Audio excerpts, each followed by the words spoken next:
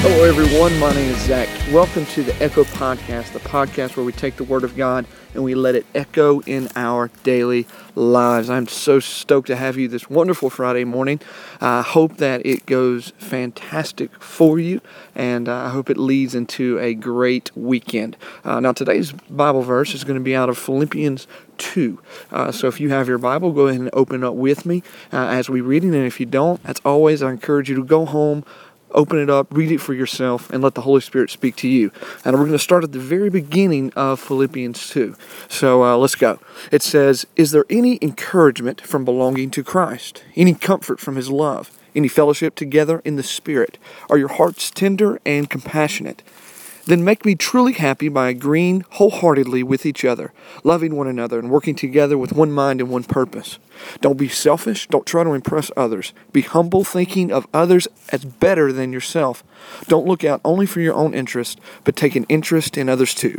You must have the same attitude that Christ Jesus had." Now, Paul sits here and crams so much wisdom into just these 5 verses that speak so true to where our culture is today. We have so many people who we don't look out for each other. It's all about how far we can go, how high we can climb. But Paul is sitting here going, is there any encouragement from belonging to Christ? Any comfort from His love? Any fellowship together in the Spirit? Talking so much about what that means when we're connected in Christ and when we're connected with others in Christ. Those brothers and sisters that we have all come under the blood of God's Son that makes us into this one large family. And then he goes and he says, "Then make me wholehearted by agreeing wholeheartedly with each other." By agreeing wholeheartedly with each other, loving one another, and working together for one mind and one purpose. You know, when we sit here and we talk about the church, but, maybe there's a part of a church, a program, a ministry that doesn't affect me, doesn't really, concern me, but it doesn't mean I can't be concerned about its growth. It means I can't be concerned about its success. I should do everything I can so it could be successful in the ways that I can. Maybe it's outside of that. Maybe it's your school or work, and there are people that, you really don't want to be more successful than you. That's the truth. Maybe you don't want them to be higher than you are, but the truth is that God's calling us as a body to not think about ourselves. I just preached on it actually this past Wednesday, the top 2 commandments that Jesus gave us, to love the Lord your God and love your neighbor as yourself. And so often we forget about that. So often we want to put that aside, but Paul just goes on and on talking about how good Christ is and how our attitudes should mimic His. It's a wonderful concept that when the church would really come hold of that, there's such a unity there. And Christ knows the power of unity. And it's so easy to become selfish, as he talks about in verse 3. It's so easy to not want to be humble in situations. But God is calling us to something greater.